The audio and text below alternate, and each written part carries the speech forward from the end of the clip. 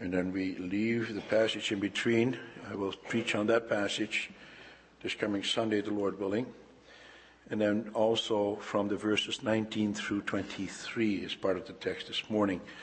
So let's read those verses. When they had gone, an angel of the Lord appeared to Joseph in a dream. "Get up," he said, "take the child and his mother and escape to Egypt. Stay there until I tell you, for Herod is going to search for the child to kill him."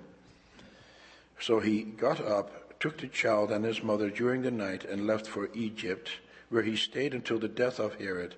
And so was fulfilled what the Lord had said through the prophet, "Out of Egypt I called my son." And then the verses 19 through 23. After Herod died, an angel of the Lord appeared in a dream to Joseph in Egypt and said, "Get up, take the child and his mother, and go to the land of Israel, for those who were trying to take the child's life are dead." So he got up, took the child and his mother, and went to the land of Israel. But when he heard that Archelaus was reigning in Judea in place of his father Herod, he was afraid to go there. Having been warned in a dream, he withdrew to the district of Galilee, and he went and lived in a town called Nazareth. So was fulfilled what was said through the prophets, "He will be called a Nazarene." Thus far the reading from God's Word.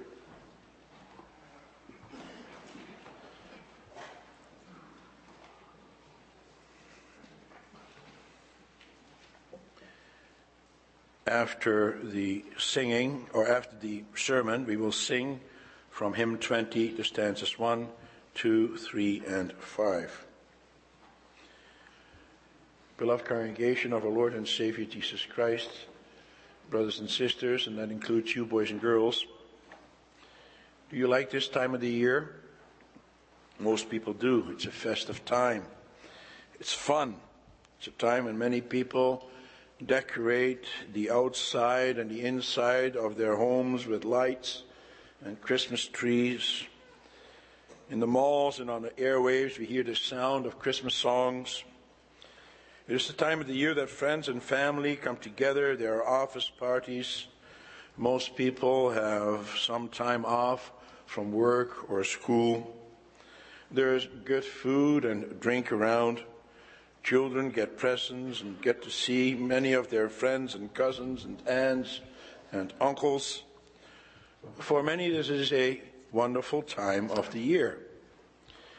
But what is exactly the reason for the celebration? Well, you know what that is. You little children know what that is as well. That is because at this time of the year, we celebrate the birth of Jesus Christ. And that is also what most people of the world will tell you. But is that really why everybody celebrates? Originally, this time of the year was not a religious holiday. Even before Christ was born, people from all over the world celebrated at this time of the year because the last days in December marked the end of the days growing shorter and darker. In January, the days become longer again. And that was the original reason for the celebration. After the birth of Christ, the church wanted to do away with those pagan celebrations and therefore appropriated those festive pagan activities by making this time of the year a remembrance of the birth of Christ. It didn't matter that Christ was actually not born at this time of the year, for he was most likely born sometime in spring in the month of April. Nevertheless, the church imposed this holiday on the rest of the world, or actually superimposed it upon those pagan festive activities. Now, today, many Christian churches continue to do that. They continue to want to impose this holiday as a celebration of the birth of Christ upon others. They're very upset when they see large retail stores such as Costco and Walmart not embracing this holiday wholeheartedly as a Christian holiday. They will even threaten to picket and to boycott their businesses unless they too get on the bandwagon. The world, however, has never really embraced this as a significant day because of the birth of Christ. For ultimately, this world wants nothing to do with him. And that's the way it has always been. And that's also the way it was during the time of the birth of the Lord Jesus Christ himself. And there we see the forces of darkness at work. We see how Satan wants to do everything in his power to prevent that baby Jesus from accomplishing his task here on earth. Most people are in the grip of Satan. The people do not want him. When the old man Simeon addressed Joseph and Mary in the temple about their newborn son, he spoke about the many wonderful things about this child. He would be the salvation in the presence of all peoples, a light for revelation to the Gentiles, and the glory of the people Israel. But he also said something else to Mary, his mother. He said to her, as we know from Luke 2, verse 35, "And a sword will pierce your heart also." Why would a sword pierce the heart of Mary? Because of the hatred of the world against that baby Jesus. When the Lord Jesus was born, he was born into a world full of hostility. And make no mistake about it, that hostility is still there today. But nevertheless, the Lord God continues to have Scripture fulfilled. The world could not stop the birth of the Lord Jesus Christ. They could not stop his first coming. They could not stop him from completing his mission. And they cannot stop his second coming either. For the Scriptures will be fulfilled. The Lord Jesus came some 2,000 years ago to the earth. But he is going to come again. He will come again so that the Scriptures can continue to be fulfilled. And that's what I will preach to you about this morning. I will preach to you about the fulfillment of Scripture concerning Jesus' flight to Egypt and return to Nazareth. And then we will look at the flight to Egypt first of all, and then secondly, the return to Nazareth.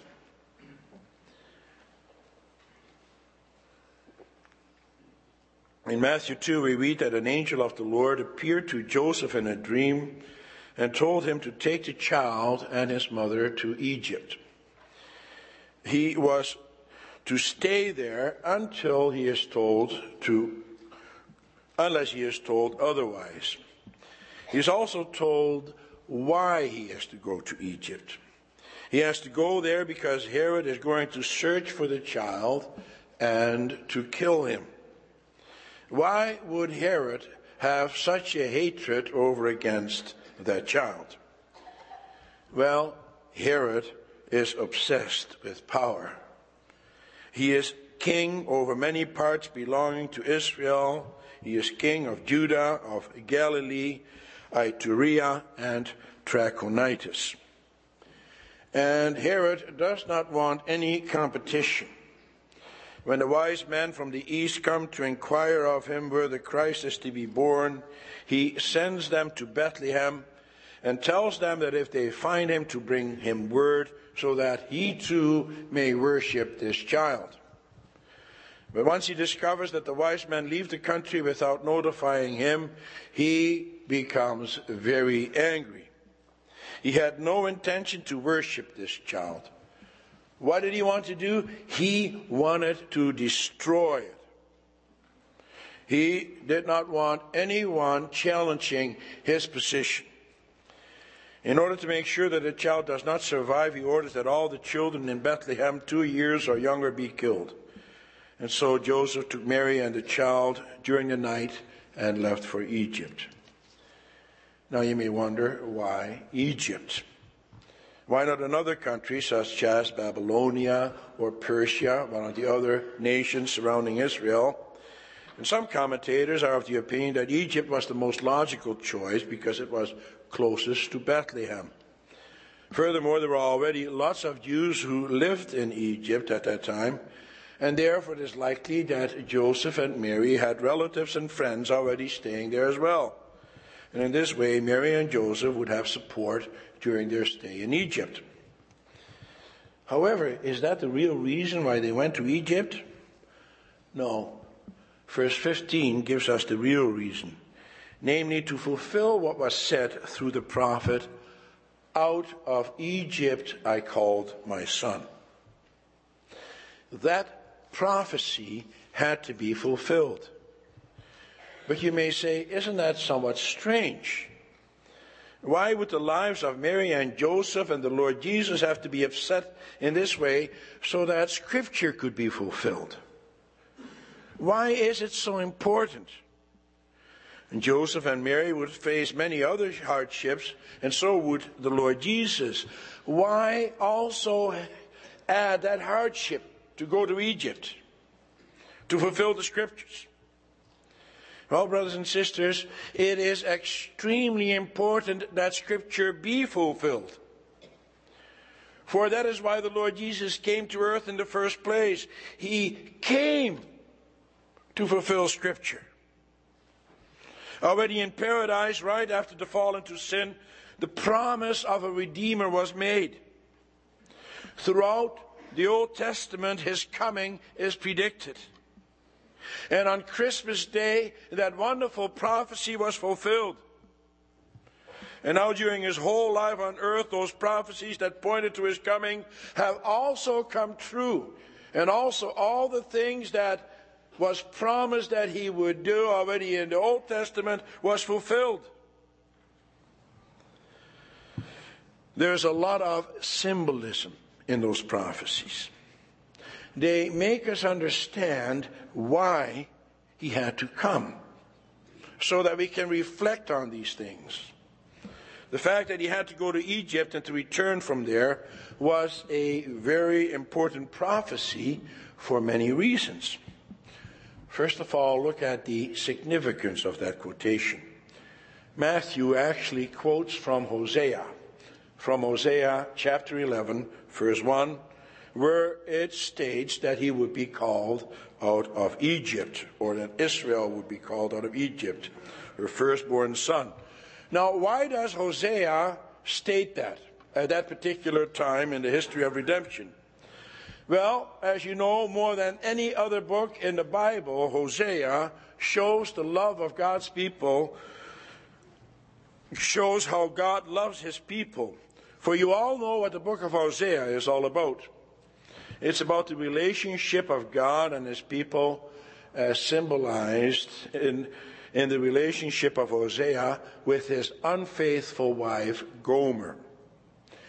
Israel is like Gomer. Israel, like Gomer, has been unfaithful to the Lord God. Israel did not take God's commandments seriously. Israel went after the idols of the world. And Israel did that throughout their history. In spite of her horrible sin, however, the Lord God continues throughout the ages to remain true to His covenant promises. Oh, sure, He would send His people into exile, from which the majority would not return. But He did allow a remnant to come back to the promised land, who would rebuild Jerusalem, and most importantly, who would rebuild the temple. The Lord God did not turn His back on His nation. He continued to gather her throughout the ages. And so Hosea 11 verse 1 reminds Israel how the Lord God has dealt with them throughout the ages and how He has loved them. Out of Egypt I called my son. What a role the country of Egypt has played in the history of the redemption of God's people. God calls his people out of that godless nation. He rescues them from their slavery. For the Lord God commanded Moses to go to Pharaoh and to tell him to let the people of Israel go. The Lord said to Moses, as we read in Exodus 4, verse 22 and 23, "Then say to Pharaoh, this is what the Lord says, Israel is my firstborn son, and I told you, let my son go so he may worship me. But you refused to let him go, so I will kill your firstborn son." And the Lord God did rescue his people from the land of Egypt, even though Pharaoh would not cooperate. For he loved his firstborn son. And now then, why does Matthew quote this passage of Hosea? And Hosea refers back to that time in the history of God's people. Well, because he wants to show that Christ and the nation Israel are identified with each other. Do you remember how the nation Israel ended up in Egypt? Well, most of you do. Also, the children in this congregation, no doubt, are aware why they ended up in Egypt. It was actually because of sin. They ended up there because Joseph's brothers, who represented the tribes of Israel, had sold Joseph into slavery. And that was a very evil thing that those brothers did. And that's also what Joseph says himself in Genesis 50, verse 20. After he identified himself to his brothers, he said, "As for you, you meant evil against me." But then he adds in the same breath, "But God meant it for good." It was a very evil thing that those brothers of Joseph did. And because of that sin, the Israelites remained for 400 years in that land of Egypt. And now we see here in Matthew that Christ also has to go to Egypt. Not because of his own sin, but again because of the sin of Israel, because of the sin of his people. It was prophesied that Christ would come to bear the sin of all believers. And that is why he too had to go there. It was a great humiliation for him. He, the king of Israel, the Son of God, is turfed out of his own country. He is not safe in his own country because of the reality of sin all around him. But that was not the only reason that he had to go to Egypt. For the Lord wanted to turn the evil of his own people to their good. Joseph also understood that. And the people have to understand that. And the Lord God does turn that to their good. For, first of all, we can see that with regard to the patriarchs. It was in Egypt that they could find escape. At one point, Abraham went to Egypt because of starvation. And he found relief there. And so did Jacob and his sons. That's how they ended up discovering where Joseph was. They went to Egypt because of the drought in the land elsewhere. God wants to preserve his people, even if he has to use a heathen nation to do so. And in the same way, he wants to preserve his own son. The Lord Jesus and his parents had to find safety in the land of Egypt. And God provides that for them there.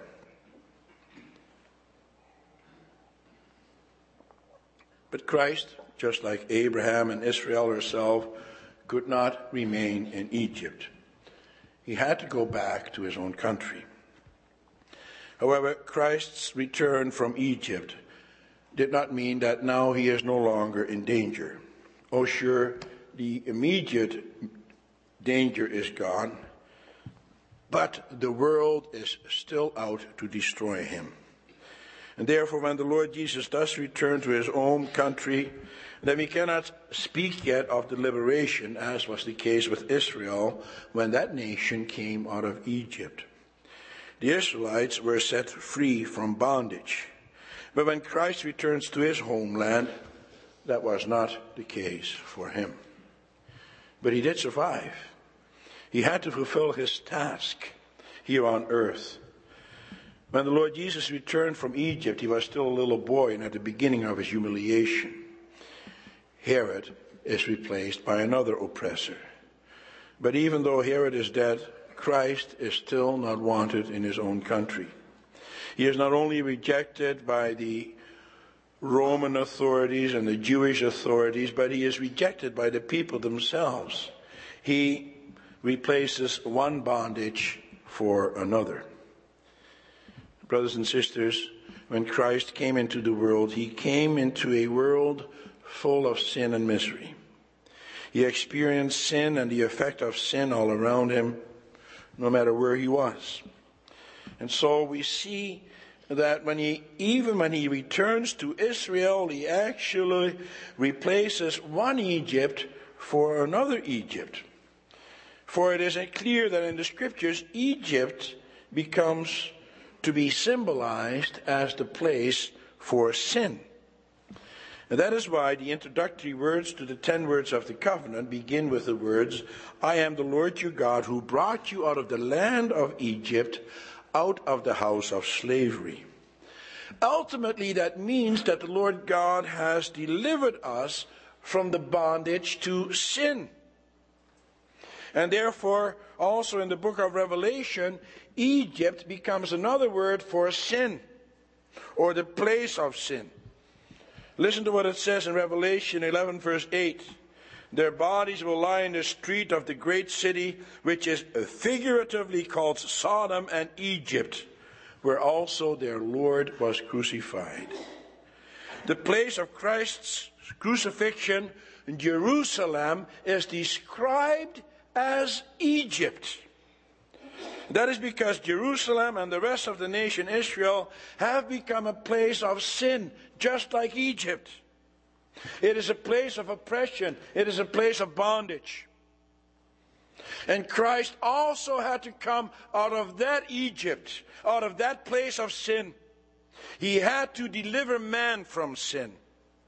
And only his death and his resurrection could accomplish that. Only after that can true redemption be found. Freedom from sin, freedom from death, freedom from pain, freedom from sorrow. And so the exodus from Egypt can only find its fulfillment by the cross and the resurrection. Christ's return from Egypt as a young child is only the beginning of that fulfillment. As we will see in our second point, a lot more needs to be done. Joseph receives another dream. And he is told this time that he must return to Palestine, for King Herod is now dead. Those who sought his life are no longer in power. But when Joseph is back in Israel, he finds out that things are not as safe as he first thought. For now he finds out that Archelaus is the new ruler. And Archelaus is even more cruel than his father Herod. Joseph had heard of his cruel and pagan ways. From history, we know that not so long before this, Archelaus had ordered a golden eagle to be erected over the great gate of the temple in Jerusalem. And to the Romans, the eagle had a great religious significance. For they identified Jupiter and Zeus, those pagan gods, with the eagle. And so by erecting that eagle, which was also the standard worn by the Roman soldiers, you may have seen that in those pictures that you see of Roman times. By erecting that eagle over the great gate of the temple, they tried to force their pagan religion upon the Jews. And so 2 young Jews were coached by 2 famous and prominent rabbis to pull down that eagle and to hack it to pieces. As a result, these 2 young men were sent to prison, and those 2 famous rabbis were put to death. But when the Jewish people heard about the death of those well-known rabbis, a great rebellion took place. And it took place at Passover time. What did Archelaus do? Well, he ruthlessly quelled that rebellion. And he did it in such a cruel manner that more than 3,000 people were killed, including many pilgrims attending the Passover. His cruelty, the cruelty of this Archelaus, was so great that sometime after Joseph had settled in Nazareth, Archelaus was forcibly deposed in the 9th year of his reign because of complaints made against him directly to Rome. Joseph was warned of the cruelty of this man. And so what does he do? Instead of going to Bethlehem, he goes to Nazareth in Galilee. And there, another Herod reigned, Herod Antipas, who apparently had a milder nature than his father and his brother. And here again we can see that the scriptures are being fulfilled as we read in verse 23. And he went and lived in a town called Nazareth. So was fulfilled what was said through the prophets, he will be called a Nazarene. Matthew speaks here about the fulfillment of a prophecy. But if you search the Old Testament, you will not find that exact quote anywhere in the Old Testament. As a matter of fact, the city Nazareth has never even been mentioned in the Old Testament, let alone the word Nazarene. Did Matthew make a mistake? Of course not. We know that Matthew wrote his gospel through the Holy Spirit, and God the Holy Spirit does not make any mistakes. And so, what's the case? Well, when you look a little bit closer at this text, then you will understand what Matthew is saying. For Matthew does not refer to a single prophet, but he refers to prophets. He uses the plural. He is saying that all the prophets spoke of Christ, that he shall be called a Nazarene. And what did all the prophets say about the Christ? Well, they said that he would be despised, and that he would be held in low esteem, that he would be rejected, and that he would suffer many things. And now of all the cities in Israel, Nazareth was one of the most despised, especially among the strict Jews. Think of what Nathanael said when he heard the words of the Lord Jesus. He said, as we know from John 1, verse 46, can anything good come out of Nazareth? Nazareth was despised because it was different from the rest of Israel. The Nazarenes were like the Newfies of Canada. The rest of the country kind of ridiculed them. The people spoke with a funny accent. And since they were close to the trade routes of that day, that city had many connections with the outside world. And they picked customs completely alien to the traditional Jewish way of life. And therefore, anyone coming from Nazareth was viewed with suspicion and disdain. And so we see that in this way, the prophecy about Christ is once more fulfilled. For he is despised as a Nazarene. In this way, the prophecy concerning him in Psalm 69 is fulfilled, as was the prophecy in Isaiah 53, verse 3, where it says, he was despised and rejected by men, a man of sorrows and familiar with suffering, like one from whom men hide their faces. He was despised, and we esteemed him not. These things indicate to us that the young man Jesus of Nazareth is being prepared more and more for what lay further ahead for him. Christ's humiliation had to be complete in every respect. He could not be known as coming from Bethlehem, for Bethlehem is the city of David. Bethlehem is a royal city. Christ instead had to be known as a Nazarene. Jesus of Nazareth, the son of Joseph, a carpenter. And that is the humiliation that Christ had to bear. And here we see how Christ emptied himself of the honor and the glory that he originally had with the Father. He laid all his honor aside. But in the end, he would receive all his glory and honor back again. And that's also what he prayed for at the very end of his life. In his high priestly prayer, he prayed to the Father, as we know from John 17, "And now, Father, glorify me in your own presence with the glory which I had with you before the world was made." Why could he pray that at that time? Well, he could do so because he allowed himself to be humbled totally. And he who is humbled will be exalted. And you know, brothers and sisters, boys and girls, the same thing is true for every Christian. A Christian must not be afraid of being humiliated by the world or even by his fellow believers, for the Lord will exalt you. Christ was totally obedient to his Father. He knew that his heavenly Father would not reject him as men did. Men only look at the outward appearances, but God does not. What does God look at? God looks at our hearts, whether we are truly willing to go where the Father will lead us. Christ will be known as the Nazarene. And therefore, in a sense, you and I will also be known as Nazarenes, for we're Christians. And so the disdain of the Nazarene is also placed in our lives.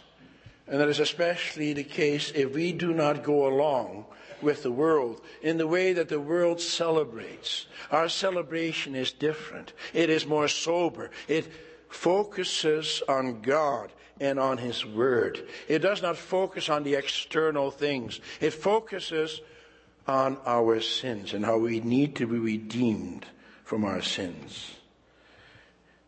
God has placed the enmity, already shown in Genesis 3 verse 15, the enmity of the seed of the woman and the seed of the serpent. He has placed that also in our lives. But he does more than that. God also gives us the blessings of Christ. Satan will heap his scorn upon us, but Christ will heap his blessings on us.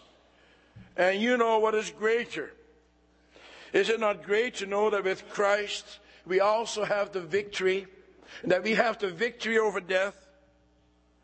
Christ's deliverance from the Egypt of sin means our deliverance from the Egypt of sin. God reveals to us his love through his Jesus of Nazareth, who fulfilled the scriptures, who fulfilled the prophecy, and that we would be redeemed from our sins. Brothers and sisters, God was true to his word. He promised that we would live because of the Lord Jesus Christ. And as long as we believe, he will fulfill that promise for each and every one of us. Amen.